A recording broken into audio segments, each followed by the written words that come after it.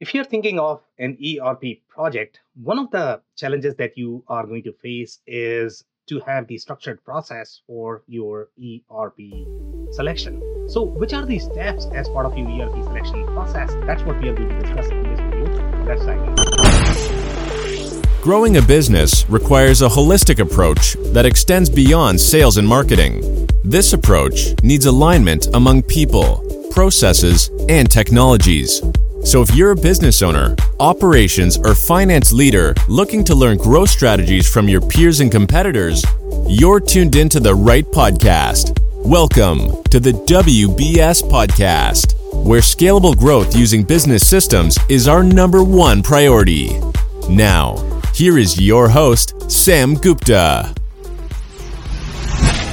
Hello everyone, my name is Sam Gupta. I am principal at Elevate IQ. Elevate IQ is the independent ERP and digital transformation consulting firm. We help our clients with ERP selection, digital transformation strategy, as well as ERP implementation. On that note, let's go back to today's topic, which is the top 10 steps of the ERP selection process in 2023.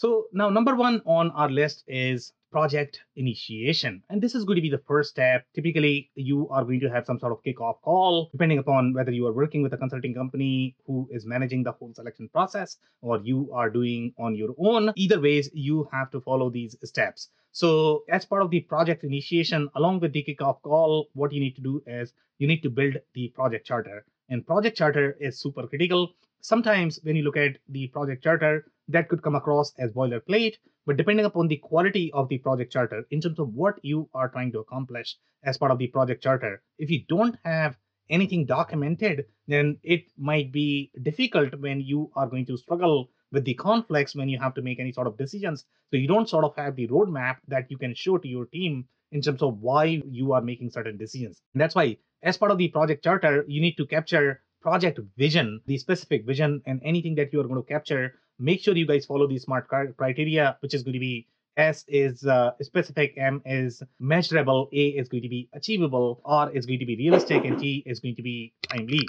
So you need to make sure that the objectives that you are going to capture follow the SMART criteria. And if they don't, then you are probably going to get vague results if your requirements are going to be vague, if your objectives are going to be vague. Then the next thing that you need to capture as part of this is that's going to be your definition of success KPIs as is and to be. And if you don't have these KPIs captured, then it might be harder to measure the definition of success. It might be harder for people to understand why they are investing so much money, why they are investing so much effort. So just to motivate people, you need to capture this and to be able to communicate why you are making changes to their workflows, why you are implementing this project. The other elements that you need to capture as part of project charter are going to be budget, timeline, risks, everything that you are going to do as part of your project management. But documenting that is going to help you in building the consensus, in resolving the conflicts among your teams. The other thing that you are going to capture as part of project initiation is going to be stakeholder metrics. As part of the stakeholder metrics, you are building the RACI chart where you are identifying the process owners, who is going to be making decisions, what is going to be your escalation hierarchy. Let's say if the teams are not cooperating or they are not listening or the project is not moving at the speed that you would like. So you need to have all of that documented. You need to have the structured process for that. Then you need to identify the core team, who is going to be the core team that is going to be working along with your steering committee, which is going to be involved only from the strategic decision making when you are going to have any sort of budget or scope issues. And then you are also looking at the communication plan in terms of how each of the stakeholders as well as team is going to be communicated. Then the other elements that you're looking at as part of initiation that you need to capture is going to be data collection, data analysis, and you need to perform some sort of data collection that you are going to be utilizing for your initial questionnaire that you are going to build to design your workshops. And if you don't have that, then you might not be as informed. The stakeholders might lose interest because the questions that you are going to ask they might feel that you should have done your homework. So that's where the data collection is going to be super handy, which is going to be, in understanding, just analyzing, okay, how each department is doing their processes as of today. It could be simply looking at chart of accounts, SKUs, whatever data elements you have that are going to drive your ERP implementation. You need to do some sort of collection analysis based on that form question, and that is what is going to drive the downstream steps on this list. So that's number one. Now, number two is the requirement workshops. So once you have your initial questionnaire, then what you are going to do is you are going to form the requirement matrix, and that is going to be based on the requirements that you have identified. It could be just an hypothesis. In most cases, you are going to have roughly about 200, 300 different requirements that you are trying to attack. But here, as part of this matrix, you want to have as many requirements as possible, because the whole idea is to really facilitate discussions with your stakeholders that are going to be participating in these workshops. Then, as part of this discussion, then you are going to be discussing the boundaries where each of the process is going to be hosted, in which system is going to be hosting them. So you are capturing all of that.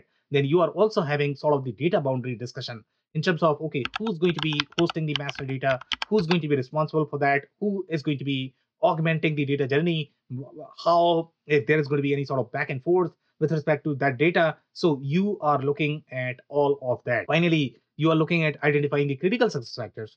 And critical success factors are going to drive pretty much everything from this point forward, which is going to be your RFP, which is going to be the selection. And based on the critical success factors, you are sort of going to be building the alignment among teams. And for the most part, the critical success factors that you are going to have are going to be the ones that are going to make or break your implementation. If you are going to capture more than 10, that means you are going to probably miss some of the factors that should have been reviewed during your demo, as well as vendors are probably going to be covering the easier ones, and they are going to be missing out on the critical ones. That's why it's very, very, very important to focus only 5 to 10 different critical success factors that you can really hit hard during your RFP process, during your evaluation process. And you need to make sure everybody understand that, everybody agrees with these critical success factors. They are not creating 30, 40, 50 critical success factors.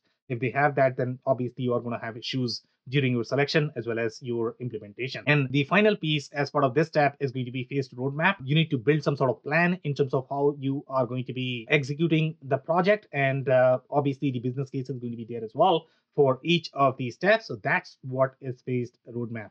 Now, this is the number two step. Now, number three step is business process re-engineering workshops. And these are different from your requirement workshops. In the requirement workshop, yes, you have the agreement from the users on those requirements. You have agreement overall in terms of the process boundaries as well as data boundaries. You have agreement on the critical success factors.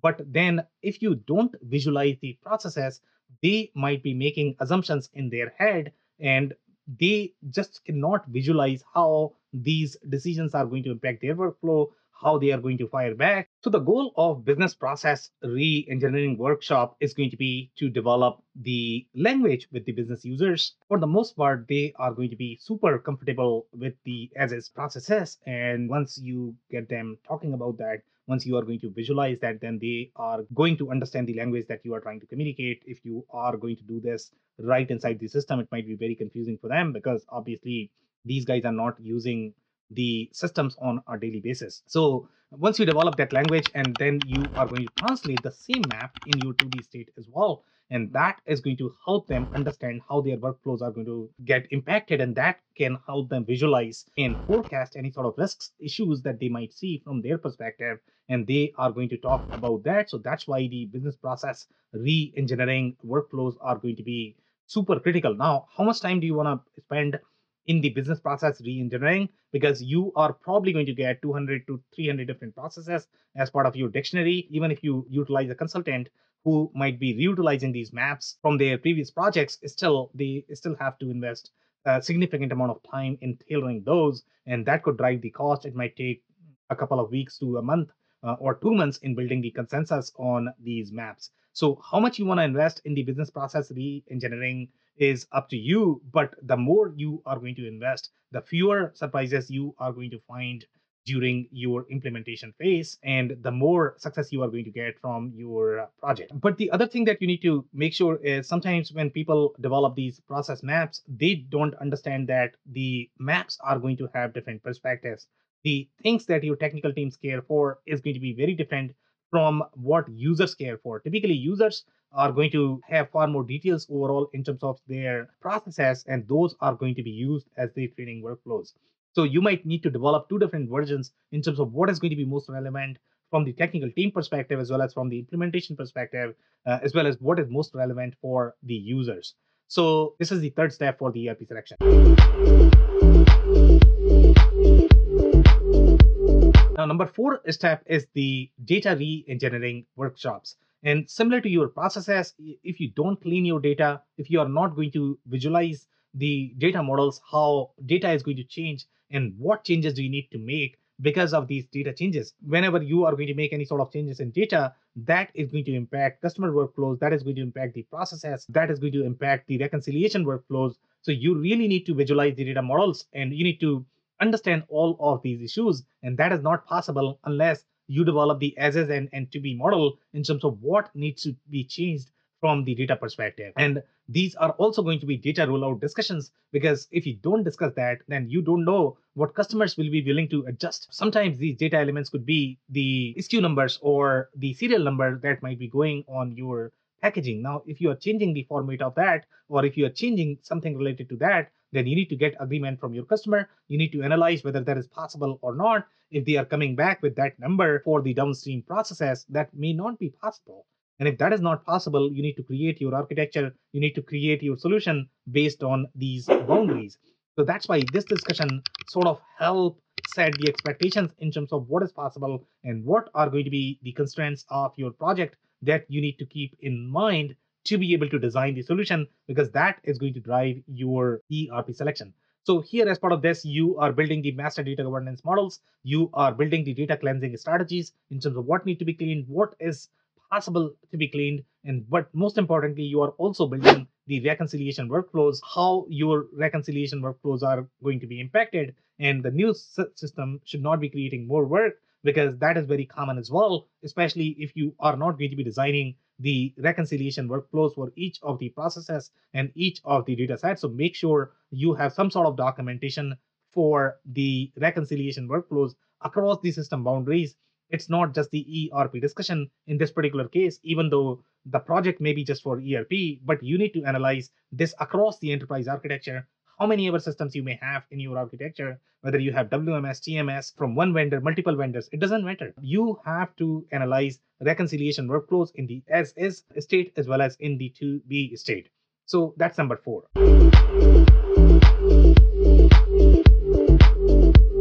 Now, number five on our list is the enterprise architecture development. And if you're not developing the enterprise architecture as part of your selection process, you might find a lot of surprises. And those surprises are going to be primarily around the integration, or they are going to be with reconciliation workflows. And a lot of selection consulting firms that we have in the market, or the way companies are going to do the ERP selection, they are only looking at from the lenses of ERP. Hey, I am simply going to replace this component and going to hope that this is going to work. But sometimes that could create a lot more work. Even though the technology is going to be fancy, you are not going to get any sort of business results unless you design the enterprise architecture. Enterprise architecture is also going to help set the expectation in terms of what business users are trying to accomplish from the project, and the technical teams should have the right expectation. So that alignment is critical for the project, and that is not possible unless you document your enterprise architecture. You identify all of different fields that need to be mapped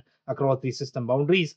During your selection phase, you need to have at least some understanding of how you are going to build this whole solution, how you are going to be integrating, how your workflows are going to be set up. And then other than that, you are also looking at how your departments are going to be interacting with each of these systems. Are they fine? If you are pushing that your customer service need to use ERP from today onwards, they need to understand how their life is going to be in the 2B architecture. So this exercise is going to help them visualize, understand, and how their life is going to be changed. But most importantly, why this change is necessary, why they need to use the ERP. Because if you give them an option, they are always going to feel that, I am using my standalone app that makes my life easier. I'm going to use that. But they don't understand that you are going to get substantial master data issues, substantial reconciliation issues downstream, and that could drive the cost, even if it is great for them, but it might not be as great for the other departments. Then obviously the architecture is going to have the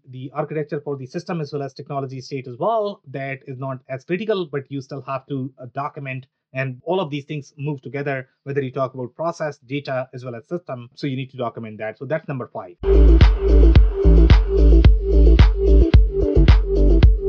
Number 6 step that we have is the RFP development. As part of RFP, you are designing some sort of evaluation framework in terms of what approach that you are going to follow when you are going to evaluate these vendors. RFP could be very tricky to write as well. Sometimes when you are going to have very simplistic scenarios that are going to be unnecessary from the selection perspective, they might not be as critical. Sometimes vendors are not even going to compete in these RFP because they are going to feel that they are going to waste their time. The sales cycle is very long. In general, they are very selective about the opportunities, especially the good vendors. So you want to make sure that you are only identifying the right critical success factors that is going to drive the selection as well as the implementation. So the other things that you need to do as part of your RFP development is when you are going to ask them for the RFP, they are going to have the written responses. So you are evaluating those responses and initial hypothesis that you had based on different selections when you approach them.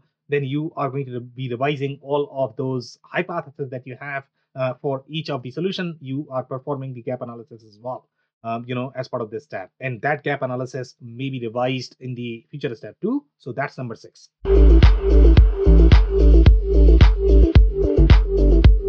Now, number 7 is going to be vendor demonstrations. And as part of the vendor demonstration, you are looking at number 1, you need to provide some sort of script, and the script is going to set the expectations from the demo perspective. Otherwise, vendors are going to talk for 2 hours about the things that might not be as critical, and then you might run out of time of the critical issues that you really wanted to hit on. So it's always important to set the expectations that this is how you want the demo to be structured, but give them some room as well. Don't be too strict in terms of how they can structure the demo, because you might learn things during the demo that you did not think of. So give them some room in terms of how they want to design the demo, but you need to have at least some structure from the demo script perspective on the points that you are really trying to hit on and what matters to you and what you are trying to get out of the demo that you need to communicate. Now, how they are going to deliver, how they are going to show, it's really up to them, but you still need to set the expectations. Then what you need to do is you need to brief the vendors, and it's always good to have the documentation so that you are not wasting time in the repetitive details. So you might want to document that when you send to vendors. So you might want to just have just one documentation that you are sending to everybody. If somebody asks for the questions, you might want to update that. So that's going to save a lot of time for you. But then in this step, you are also organizing the demos and you are talking to the vendors. So that's number 7.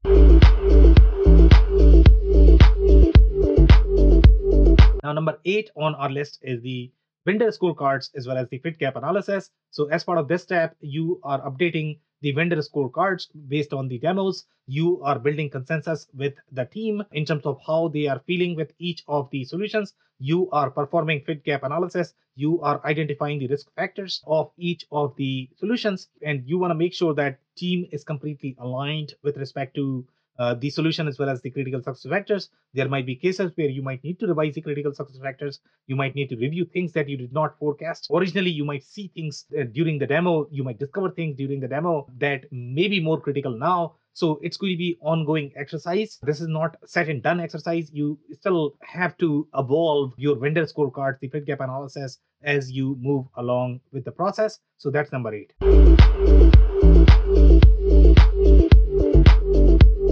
Now, number 9 on our list is SOW and contract negotiation. So as part of this step, you are looking at user license access, the cost analysis that you need to do in terms of how that is going to impact the implementation. And this is where your architecture is going to be really handy, because you are not only looking at the licensing of ERP, because licensing of ERP may drive licensing of some of the other systems. For example, let's say if you have any sort of integration technology as part of the mix, you might need to think about that. You need to perform the TCO and ROI analysis as part of this, and then contract analysis is going to be super critical as well. Then you are finally negotiating with the vendors as part of this step. So that's number 9.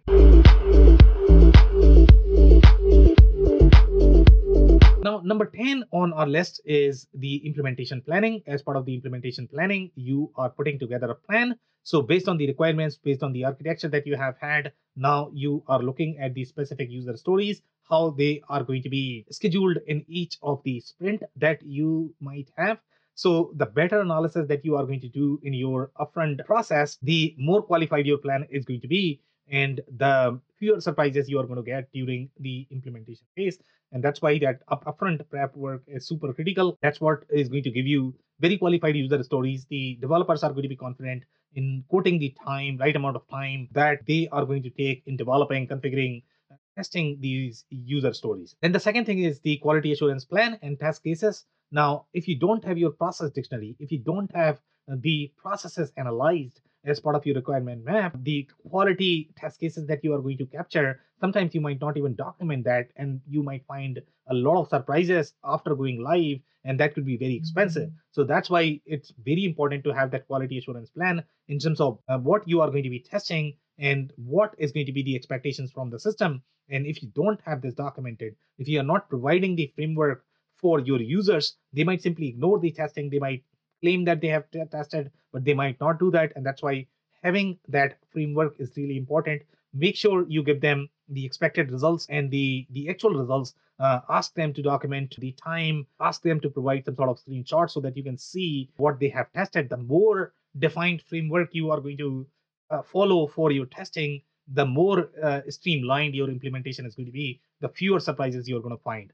Then the other things that you're looking at is the risk management as well as the mitigation plan. You are going to make a lot of assumptions during your selection process. So here, what you're looking for is identification of all of those risks and mitigation plans in terms of how you are going to attack them. With ERP implementation, you are going to always have surprises, but if you don't document these things, then you will have a lot more risks later on. So it's very important to identify all of those risks and the decisions that you have made for those risks as well. And that is going to set the expectations from your steering committee as well, that, okay, we were trying to simplify, the plan did not work, so now we need more money, for the revised plan. So it just helps with the communication with your executive team. They are also going to feel far more confident that you sort of know what you are doing. Then the other elements that are going to be as part of implementation planning, this is also going to be your resource planning. You need to analyze your internal resources, the consulting resources, as well as if you have any other third parties, you need to analyze all of those. You need to figure out, okay, if any vacation plans are going to be there. Typically, that is always going to be a surprise once you get into the scheduling. The vendor resources are not going to be available. So you need to analyze, okay, are they utilizing part-time resources, full-time resources? And all of these decisions could have pros and cons in terms of the cost scope. So you need to analyze all of that and put together a plan that is going to be 80-90% accurate, so that, again, you don't go over budget by 2x, 3x during the implementation phase. Then the other element that we have is the current system refactoring plan, which is going to be super critical as well, because that is going to define your rollout. And if you don't have that identified in terms of how you are going to refactor your current systems,